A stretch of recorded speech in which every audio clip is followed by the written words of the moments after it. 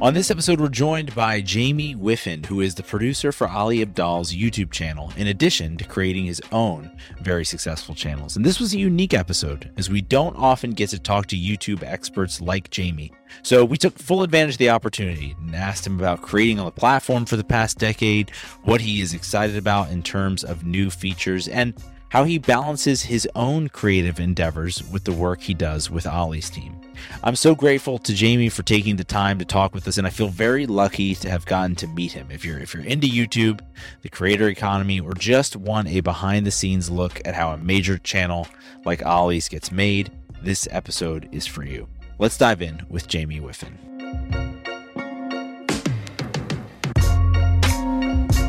Put that content down. Content. For closers only. What's your name? Content. That's my name. You know why, mister? Because you drove a Hyundai to get here tonight. I drove an $80,000 BMW. That's my name. Content is for closers. All right, welcome back to another episode of Content is for Closers. Carlton, we're no longer in person. We're back to the remote intro recording, but we did have a really fun episode. Also, thankfully, remote recorded because our guest today is from the UK, Jamie Whiffen, producer for Ali Abdaal. What did you think of the conversation? That was great, man. We're going a little bit different direction this episode by kind of leaning into the YouTube and video aspect side of things instead of just the podcast side of things. So it's all content, right? And I think Jamie offers some incredible insights on what it means to produce content, not just for YouTube, but at a certain level. And when we talk about a certain level, he is the producer for Ali Abdaal. So if you don't know who that is, he's an incredible YouTuber, massive following, just slightly larger than ours, just by a few decimal places. So yeah, great episode, tons of great takeaways. But what was your impression, Adam? Yeah, I think just, first of all, it was interesting to hear someone who is in as deep as Jamie is into, like you said, YouTube versus some of the other things that we've talked about on the show. And just the level of, people talk about 10,000 hours, people talk about a certain amount of reps or whatever to be able to become great at something. And Jamie's been doing YouTube since he was, a middle schooler or a teenager. Yeah. And so it just, the craftsmanship that he exudes when it comes to knowing the little wrinkles of the platform, knowing how to make really great videos about pretty much any topic. Like he goes through and talks about making gaming videos, making productivity videos. Now he's doing some for like creator economy stuff in addition to what he does for Ali. I thought that was really great. And then the second thing was just his commitment to his side, his own creativity. Like he is a creative for his job, but he talked a lot about the energy and the investment that he puts into his own projects. And I thought that was really encouraging.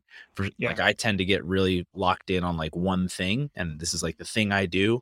Mm-hmm. So that was encouraging me to like expand past that. But how did you interact with that as someone who does? Yeah, no, that was a great, because he talked about like ways of discovering content and ways of kind of figuring out what you can do for a side project or how you make that blend work.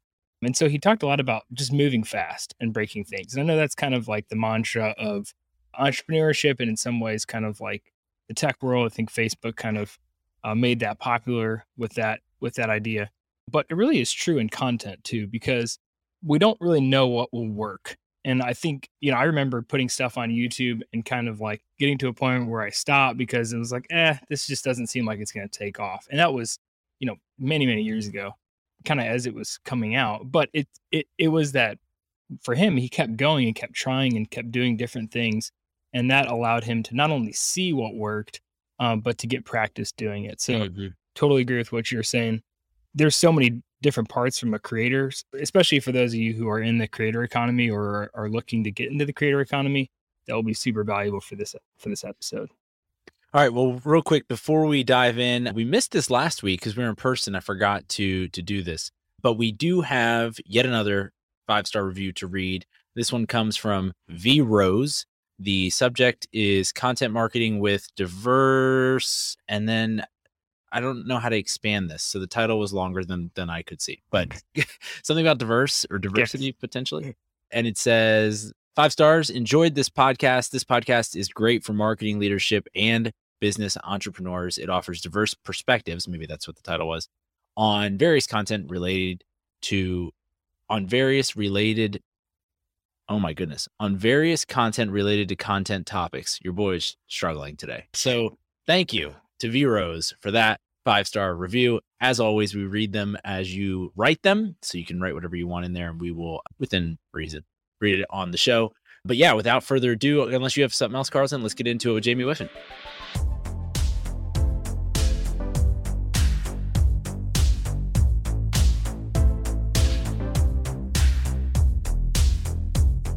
All right, we are back. We've got Jamie Whiffen here on the podcast. Jamie, thank you so much for making time with us all the way from across the pond. We appreciate you being here. Yeah, thanks for having me on. I've been listening to the podcast for the past few weeks now, and I really enjoy it. So it's nice to come on here and be a guest. Yeah, awesome. We're so excited to have you. So for those of you who don't know, obviously we talked about it in the intro, but Jamie is the producer for Ali Abdaal's YouTube channel. But Jamie, I know you've had like a very robust career prior to this. You've launched a bunch of YouTube channels. You've done work for a bunch of different brands. Can you just walk us through what the last part of your career prior to now has looked like? Yeah, I mean, like you say, it's a bit all over the place. I've kind of just done a little bit of everything in online, mostly YouTube related, but I've done other things on like Instagram and such. But yeah, I mean, I started making YouTube videos when I was around 12 years old. So I'm 26 now. So, getting up to like around 15 years, I've been on YouTube. So I've been obsessed with it for quite a long time. And obviously at that time, I started to just, make silly YouTube videos as a kid. Like I, record myself pretending I had a lightsaber and, edit that in. That was kind of like what I was doing back in the day. And over time, I just started to get more familiar with cameras and things like that. And a couple of my friends started a gaming YouTube channel that they did together. This is around the time Minecraft started to get a lot bigger. And I thought it looked fun. And so I started to produce my own gaming YouTube videos. And yeah, I just made videos maybe like once or twice a week. And I did that for a number of years and grew that channel to around, I think like 95,000 subscribers at its peak. Wow. And joined like a Machinima, which is a big network back in the day. And yeah, when I was like a young teenager, I kind of like learned how to create thumbnails, using Photoshop, how to, edit your videos, how to present, how to speak on camera, all of these different things. And a lot of skills came from that. And it then led me to kind of like go to university. And that's kind of like why I stopped making YouTube videos for a little bit. And that YouTube channel like kind of slowed down. But once I graduated university, I joined a marketing agency called Little Dot Studios. What they primarily did was essentially license old TV shows and then repurpose that for their YouTube channels, their hub channels, what they would call that. So they would have a channel called Nurture, for example, which was all around like children and babies. And so I was in charge of that YouTube channel, and I would take clips like Super Nanny and like all of these TV shows, and I would cut up all of these clips and put it onto their YouTube channel. And over time, I started to, progress within the company, and I was managing Gordon Ramsay's YouTube channel and MTV, and kind of working in that space, mostly kind of like repurposing TV for YouTube.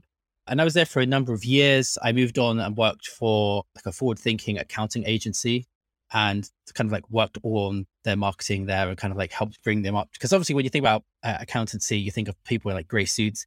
They were very much like that. It was about like making it look like a fun place to work and kind of like attracting clients in that way. Now I worked there for a number of years, moved on to another agency called Fanbytes. This is predominantly a TikTok agency. And so, I worked there for about 8 or 9 months, working with a variety of different TikTok stars, and eventually had this job come up to work for Ali. And that's where I moved over to where I currently am. And in between all of that, I've done all of these little side projects on the side, like an Instagram page that I run and, all of this kind of stuff, and a new YouTube channel that I have. And so, yeah, I'm a little bit everywhere, done a bit of everything, kind of been a bit busy. And so, yeah, it's very hard to like put into words when someone says, so what do you do? Or like, what's your career look like? Yeah. I love that though. It's such a great picture of the modern career, especially the modern career on the internet. Like, you can look like a bunch of different things. You look like creating your own ideas, creating the ideas for others, and a huge mix in between. I have to ask a couple follow-up questions there. One, the lightsaber footage. Is that something that is publicly available? Is that something you're going to feature on a YouTube sometime? You know what? I can't tell you off the top of my head. I think it may be unlisted. But if it's not, Okay. I'll unlist it after this video. So if anyone goes and searches for it on my old gaming YouTube channel, they'll find it. Probably like a 12-year-old video at this point. But yeah, that was me getting started with it. It's got like a 40-second introduction with all these graphics on screen before it even gets to the clip. That shows how little I knew about making a good YouTube video back then. That's all right. It's I love that type of stuff. I have my own versions of those. I think I was too old though to unlist them because I was already in college when we were doing things like that. So might have to stay hidden. Obviously, you mentioned you've done a large swath of different things. You've worked for a bunch of different companies. Now you're producing Ollie's channel. And are you producing both the main channel as well as the vlog content? Or is that different? Yeah, so I'm the Ali's YouTube producer, and that basically means I'm like overseeing every single one of the YouTube channels. So that's the main channel, the second channel, which is now a daily vlogs channel. And that's kind of since the beginning of May, we've been doing that. And also the Deep Dive podcast. We do have a podcast producer who works on the podcast. So they're kind of like in charge of that, but we have like weekly calls, answer all of their questions, kind of like oversee everything there to make sure the podcast is going ahead. But with the second vlog channel, it's very much a collaborative effort between myself and Gordon, which is the videographer for Ali. So he's the one who shoots all of that content. And yeah, it's kind of like a process between us to get that out on a daily basis. Yeah. So I kind of wanted to fold into that a little bit. I've never worked on something that comes out every day like that, especially not something that's your own, you know? So, you know, how did you have to, what did that adaptation process look like? I'm sure you've worked on a lot more refined things for brands and things like that. And then you've obviously done, like you were talking about, gaming videos and all that sort of thing. So it's not completely novel, but how has that changed how you've thought about the creative process when you have to publish every single day or every weekday or whatever it is? Yeah, so when this idea was initially floated around, some of us were a bit nervous, like, well, that's a big task to get a really good video out every single day. Can we do that? We kind of went into it with the mindset that we're not going to try and make this be the best podcast, so the best daily vlog on YouTube. We're just going to record our day and put it out there, and we'll start to tweak it as we go. And we'll essentially start to refine that content rather than brainstorming for weeks on end, like how can we make this, doable? And then, let's just get started and start to work it out. And so what that looked like was Gordon kind of like ensured that he had all of the equipment so he could like run and gun and get around the office to film Ali and kind of like free up some more of his time so that he'd be able to go to meetings that Ali was in, or if Ali was, away from the office, he'd be able to follow him and record all of that. He put in place a video editor so that they would receive the footage and edit it for that next day. So we ideally tried to get the footage by 3 p.m. for a 5 p.m. go live date. Doesn't always happen. Depends on like how much footage has been shot the day before, but that's kind of what we aim for. Then like a way that we very quickly learned how to do that would be it's something I've seen like Logan Paul do a number of years ago when he was doing his daily vlog. He had his video editor in the UK. That was so that once he finished in LA time, he could just send that footage, upload it overnight, and it would instantly get to the UK guy. He would video edit it. And by the time Logan would wake up, he'd have a video edit that he could review and send for further tweaks. And so that's something that we now do. We have a video editor that's not in the UK, so that time difference allows us to upload that footage, whatever time we finish. Sometimes the vlog will get finished at 10, 11 p.m. Sometimes it finishes at 5 p.m. It really depends on what's going on in that day, but we'll try our best to get it to that editor and they can give it to us by the next morning. Yeah, that time arbitrage, something people think of arbitrage in terms of cost, like, oh, you can offshore for whatever, but the time arbitrage is probably more valuable in a lot of ways because you can, like you said, have it while you're sleeping. What about just zooming out? You on all those agency experiences, I imagine you had multiple clients or more than one. In this case, you sort of do, in that you're doing a bunch of different executions, but it's all around one person, one personality, being Ali and all of his content. How has that adjustment been, going from a bunch of things? I'd imagine in some way it simplifies things, but I'm sure there's also just differences from a traditional agency environment. Yes, it's different in the fact that now you're working directly with that influencer. You have that direct relationship with them. And that is very beneficial in the sense that you can help to like guide them. You can help to shape what we should be doing, what we should try to stop doing to help grow the YouTube channel. When you're working with an influencer inside of an agency, you don't really have much control your your remote, right? So you can only send them an email or a WhatsApp. You have the occasional Zoom call. It's a little bit more difficult to kind of help guide them, because it's also interesting in that something I've noticed is that influencers that work with agencies tend to, I don't know what it is with influencers and agencies. Some agencies, depending on how they work, there's like a bit of friction, I think, in that sometimes they don't want to listen to someone else to tell them how to be creative or how to do things. They want to say, I got myself here before you guys even came to me to be part of the agency or to work with you guys. I know what I'm doing. I know what my audience is. And a part of that is absolutely true. But there are some influencers out there who have a bit of an ego. I know what I'm doing, and they don't listen to agencies. And sometimes it would be better if they did. And so when you're working with an influencer directly and you're in the office with them, you can have long discussions about these kind of things. You can see other parts of the business, the bigger picture. It's not, let's just put this video out. It's this, we're going to put this video out and it's going to lead to this. And you can look at it from more of a business angle, like how you're actually going to make money, how this is going to lead to people buying the courses or clicking on affiliate links, etc. How this may lead to future sponsorships. That is where you get that benefit of being within a business. With an agency, it does feel slightly transactional, and it's like, hey, we've got this sponsor. Because you're just the middleman between a sponsor and an influencer, and you're trying to please both parties. And, as the middle guy, you're always kind of like the bad guy, right? Because you're always trying to keep both parties happy and saying, well, they don't want to concede on this particular thing within the contract. And so it's a little bit difficult. I personally really enjoy working directly with the influencer. I think it's much happier existence. I think that you get to be more creative. You get to see the fruits of your labor as well. Your name is attached to it. If you're working with an influencer within an agency and that piece of content that you've helped them create goes viral, whatever, the agency gets the credit. Whereas if you're more in like a business, it's kind of like, oh yeah, Jamie helped with that kind of thing. So, there's a lot of different trade-offs there. I think I have friends who've done both and they prefer the agency life. It's kind of just like who you are as a person and the creators that you've worked with in the past.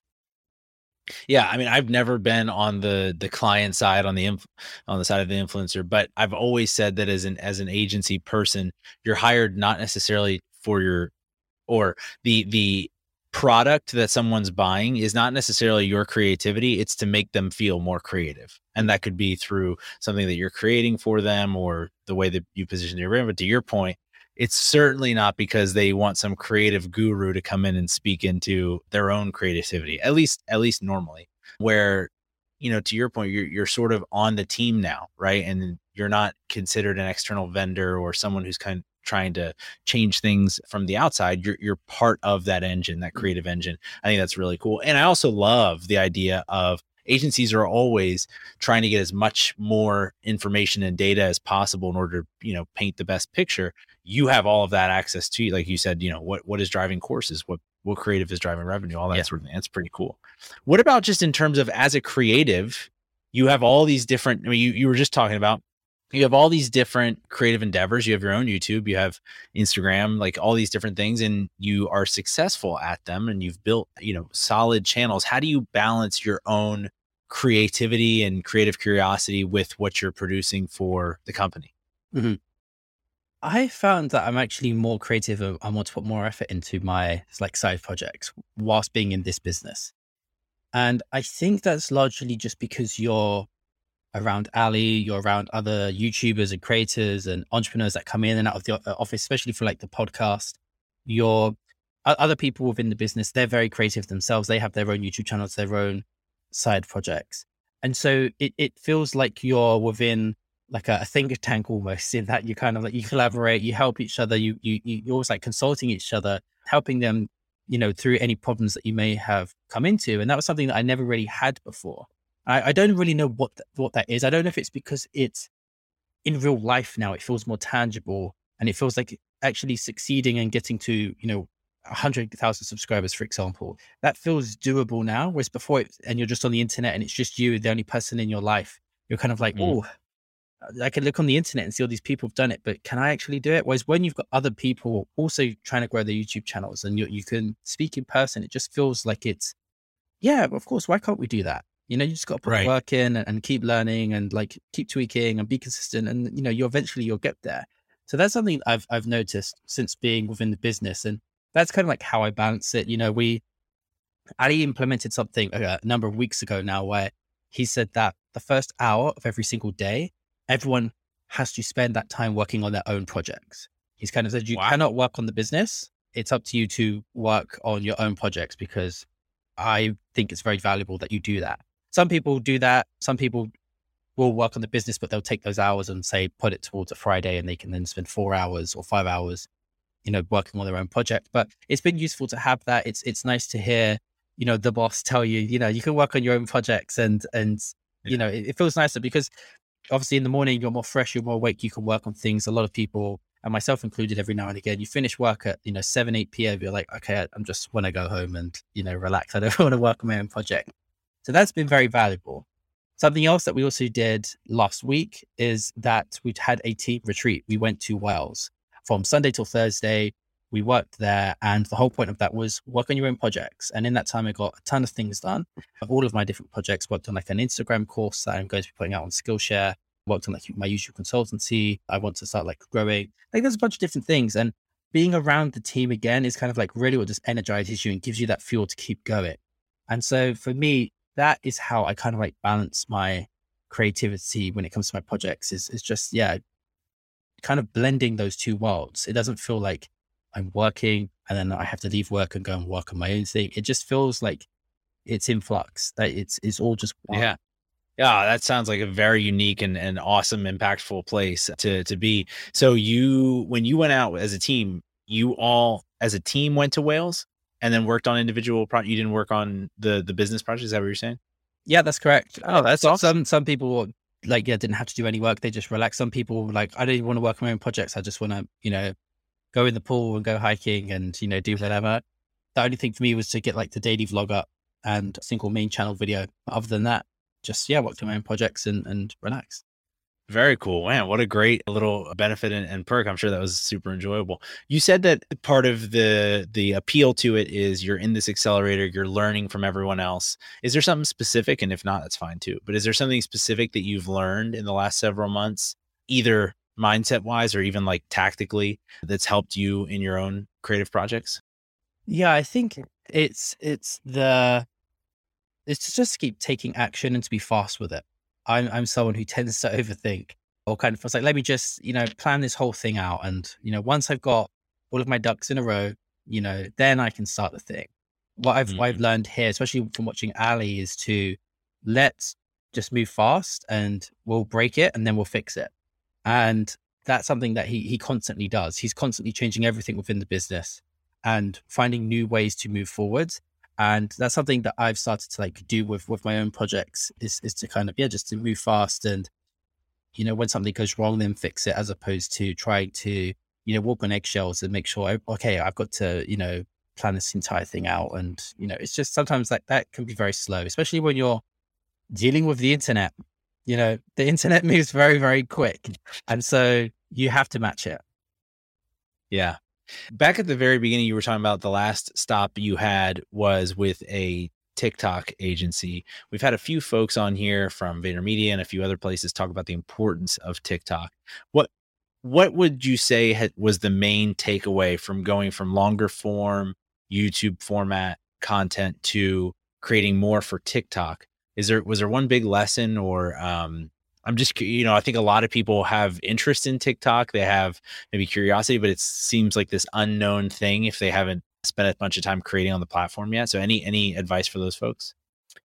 Yeah. I mean, TikTok is a completely different beast in that, yes, it's video, but it's not at all like YouTube. It is completely different. It's different in terms of who that audience is. TikTok typically tends to skew younger. It's different, and that with that comes different attention rates, right? So TikTok's very rapid. YouTube, still you have to be kind of rapid to keep people's attention, but it's not as fast as TikTok. And obviously TikTok's a feed, right? So very quickly with one swipe, they're gone. YouTube, yeah, you can click away, but it's not as easy to click away. So there's a couple of things there when it comes to speed, and a lot of people just think, well, I can take my YouTube video and I can just cut it up and repurpose it on TikTok and it's going to work. That's not how it works. And, a comparison that I usually draw upon is like text, right? You have these different content creation mediums. You have audio, you have the written word, you have video. If you take the written word, tweets very different to an article, and they're very different to a book. You know, it's completely different thing. Yes, it's still text, but it's a completely different way of how you would write a book compared to how you'd write an impressive tweet thread. That's the same thing here with YouTube and TikTok. With TikTok, yes, you have things like it's vertical and YouTube isn't typically like that, but the types of contents that work on TikTok wouldn't necessarily work on YouTube, especially the short form content of like a funny fail, for example, or a 60-second, quote from a podcast. That doesn't necessarily work so much on YouTube, and the algorithms work slightly differently. It'll be interesting to see how that happens. What happens moving forward with YouTube Shorts. I'm still not convinced on YouTube Shorts at the moment, how they're kind of rolling that out. I think especially where you're having a lot of people creating shorts, getting a ton of subscribers, and they're still releasing the long form content and not seeing those subscribers translate to views. And it's like, well, the people subscribed in the YouTube Shorts algorithm. They subscribe to you for your short content. Now you're trying to sell them long form. It's a different mismatch, right? It's like a different channel, basically. Yeah, it's completely different. And so that's why I'm interested to see how YouTube tackled that. I wonder if one day they'll kind of just say, you know what, we can't really tackle this TikTok problem. They've cornered that market where long form is what we do best, and stick to it. Because I think the problem YouTube may have is it could end up being like Instagram, where they just keep adding features and features and features, and it becomes so over bloated, no one likes it anymore. I feel like that's very much what happened with Facebook. Facebook just had everything on it. And like now no one really goes there. And I feel like Instagram will go that same way if they continue to just add. Now it's almost a video platform in that IGTV, there's reels, there's stories. There's not too many photos anymore. And that's fine because video. And it's like, that makes sense. Like the world's moving more towards video, so they're adapting. But like, how do you balance IGTV, reels, stories, and God knows what else they're going to add in the future? And so TikTok is just one feed. Like that's pretty much all they're doing at the minute. They're kind of like introducing the shopping aspect to it. But I don't know, like there's just a lot of different things that they've got to try and balance out there. So with YouTube, I think they do long form well. And I think that they shouldn't mess that up trying to chase after TikTok. But then again, money talks, and that's the reason that they made that move. And so who knows? I'm sure they'll figure it out. Yeah, I heard something interesting. I can't remember where I heard this. I wish I could cite it, but someone was talking about from a creator's perspective. If you're creating on YouTube, if you're creating on really any social platform, non-TikTok, there are different ways in. You could be an educator, you could be an entertainer, you could be, whatever, some other category. And on TikTok, you can do those different things. Like you can educate, you can provide information, but you have to entertain. Like it has to be entertainment first. And I thought that was a really good lens on what the difference is between the platforms. Like, yes, you can educate while you're entertaining, but if it's not entertaining, if it's not, like you said, very quick and punchy and to the point with the creative, no one's ever going to give you a chance to educate, because that's just the intent behind the platform. Do you think that's accurate? Or? Yeah, I think that's completely accurate. I think, especially with things like TikTok, I think TikTok is very much a entertainment platform. You can obviously learn things there, but it's definitely entertainment. And YouTube has that, but it's also very much like a place you go to learn. If I ever want to learn anything, I absolutely go to YouTube. And I think a big part of that as well is that YouTube is a search engine, right? Like you can go and search for specific things. Whereas with TikTok, it's all based on the algorithm. It's what you watch is what you get served. And yes, there's a search bar, but I don't think any of us kind of think, oh, I need to know how to, I don't know, get a clean shave, or how, learn how to play the guitar. I'm going to go to TikTok and find out. Like we don't really do that, especially to learn something, because what, you're going to learn it in 60 seconds? Probably going to watch a 30-minute YouTube video. Right. So like, I think there's different use cases there. And I think YouTube should definitely like keep that in mind when they're kind of like looking at what YouTube Shorts could be and how that merges with the longer form content. Maybe they incentivize creators to have the long form version and the Shorts version. And the Shorts version is almost like the trailer for the main YouTube video. And that's what you see when you open up the app, you open up Shorts.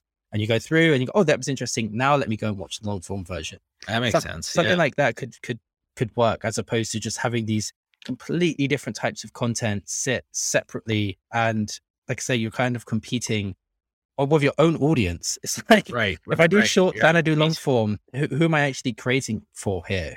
They're subscribing for shorts, and shorts tend to be snappier, but the long form content may be a bit more relaxed.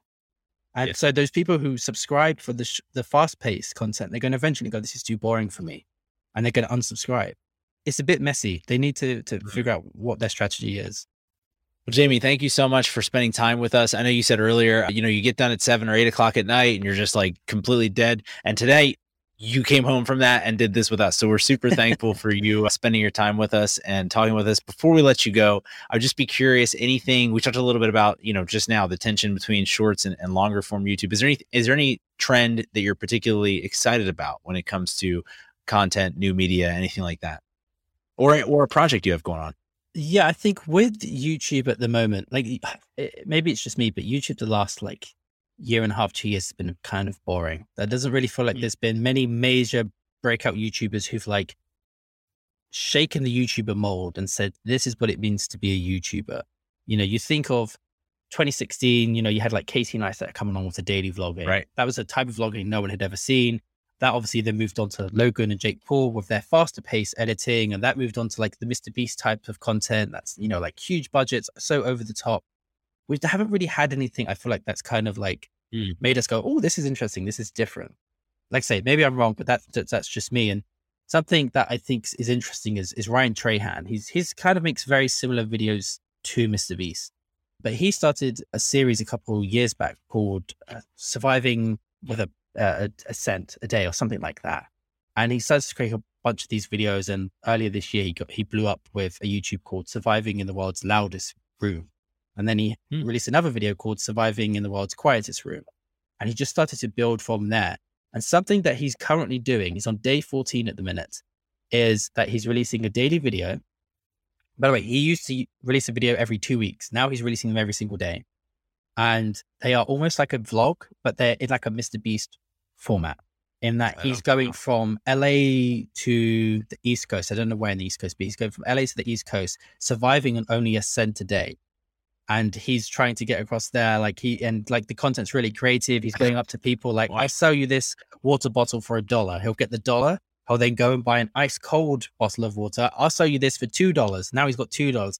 And he's doing that and getting across America. And he's doing it now. And people can actually go and see him right now. I think he's in Texas. So you can go and watch him. You can help him on his journey. And that's a really interesting way of merging two different genres between daily vlogging and this Mr. Beast style. And the first episode, I think, had 15 million views. Currently, he's holding 6 million views on average per day. That's insane. Wow. 6 million a day. That's bigger than TV shows, network shows. And so that's a really interesting trend. I've never seen anyone do that before. And so I'm excited to see what he does when he reaches the 30 days and how that's going to shape his channel if he starts to do this more often, because his subscriber count's blowing up, his views are blowing up, his AdSense will be blowing up. So I think it's a good move for him. Yeah, he'll have more than a cent a day for sure. Yeah, definitely. This is done. That's Ryan Trahan. We'll have to link that in the show notes below so people can check it out. And then you mentioned at the beginning, you have a new YouTube channel coming out. Is that live? Is that something we can send people to? Yes, I can send you the link after this. It's a YouTube channel that I've kind of experimenting on for a little while. One of the pieces of advice that Ali gives in PTYA is, when you're starting off on YouTube, you're either an architect or an archaeologist. And if you're an architect, you kind of know what it is that you want to do. You might say, well, I like going fishing. I'm going to create a fishing YouTube channel. You can plan out how you're going to do that because you're very specific. If you have no idea, you just have a variety of interests, then you're more of an archaeologist. You're just going around and you're discovering what is the thing that you're good at, what your audience like watching. And I feel like I've been in that sort of place for a number of years now. If you go to my YouTube channel, it's digital marketing, it's vlogs, it's YouTube tips, it's kind of everything. And in the past sort of 2 weeks, I thought, it'd be quite nice to start doing some YouTube consultancy. And so I think the route that I'm going to go is to start producing videos on YouTube, kind of breaking down how YouTubers are growing, how they're growing their own businesses and their teams and kind of all of that sort of stuff. And so I'm also going to be converting my Instagram account into 10 carousels every single day, breaking down like a YouTube tip. I've started doing 2 of those already. So that's kind of like what I've got going on at the minute. But yeah. 10 a day you're going to do on Instagram? 10, 1 carousel, but there'll be 10 images within that carousel. 10. Yeah. That's powerful. Yeah. Yeah. I mean, this is kind of like how I grew. So I have another Instagram account called Yeezy Thoughts. I'm a huge Kanye West fan. And something that I noticed at the beginning of lockdown in 2020, when I had all this extra time on my hands, was that there were a lot of quote pages on Instagram that were doing very well. And they had like 1 million followers, getting tons of likes, and they were just putting up a daily quote. And I was like, oh, I could, create a Instagram account like this. Like the graphics weren't that interesting. I thought I can do a better job here. And then maybe I can sell posters or something with these quotes on, and like I can make this maybe a business. And I started to do that, and it was difficult because it's just such a saturated place. And Instagram is it's very much an echo chamber unless you're lucky to get on the explore page. And so I thought, well, okay, let me combine this with like a niche. And I had followed many Kanye West Instagram accounts. Like I said, I was a big fan. And so I thought, well, Kanye said loads of quotable things in the past. Why don't I just like merge that together? And so I started this page, and every single day I had about like 300-400 quotes from Kanye in a Notion database. And I just started to make these carousel images. And the reason I made it a carousel image as opposed to just the quote, which is what a lot of these quote pages were doing, was because it counts as engagement. Every time I have to swipe to see that. So the image that you would see on the feed would be a photo of Kanye West. And then I had each of the individual carousels designed like one of his album covers. And so cool. And there would be text on there saying Kanye's thoughts on whatever. And then you'd have to swipe to see what his thoughts were. And then you'd have the quote. And so that was incentivizing people to share it. What I didn't realize was that people love sharing quotes. And so people would be sharing this to their stories all the time. And some of these posts would be getting like 200K impressions a day. It was insane. And the YouTube channel blew up. The Instagram account blew up when I had just started it. And within 90 days, it'd grown to 15,000 followers. It just continued to keep growing. And since then, I've kind of like spinned it off into having like our own posters. I got into like a drop shipping business where I was sending like different caps out there that were all related and would be of interest to like hip hop and Kanye West fans. And so that's kind of like what I want to do with this, with my personal Instagram now. And that I'm going to try and build up with these carousels that have like a YouTube tip or something like that. Maybe I'm not sure if it's going to be just around YouTube. I think it might be around creator economy. Like that kind of interests me. And so that's kind of the route that I'm thinking I'm going to go in.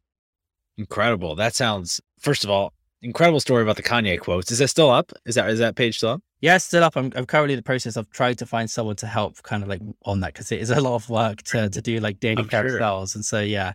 And you said it was called Kanye or Yeezy Thoughts? Is that what it was? Yeezy Thoughts, yes. Yeezy Thoughts. Okay, we'll have to link that. And yeah, it sounds like a great idea. I mean, obviously, our show exists to have those conversations, and putting that on Instagram and finding ways to extend that to people who, because I mean, that's where a lot of people spend time, is a no-brainer. So that we'll definitely check it out and support it. Jamie, we're so thankful to you for spending your time with us. If people want to catch up with you outside of Yeezy Thoughts, where can they look at all the stuff that you're doing? Yeah, you can follow me on Instagram, which will be Jamie Whiffen YT for YouTube, over on Twitter, and I'm sure you'll link my YouTube channel down below. We will. Thank you again so much. We'd love having you on, and we'll have to catch up again soon. Amazing. Thanks, Adam. And that's a wrap. Thank you for listening to this episode of Content is for Closers. We hope you find this show really helpful as you grow your business with content. Maybe you know of other people who would find this show helpful as well. How about you send them our way? If you didn't like this show and you want to tell us that, then you can head over to contentisforclosers.com, where you can send us a message, give us some feedback, ask questions, or find detailed notes for every episode. Until next time, keep creating and keep closing.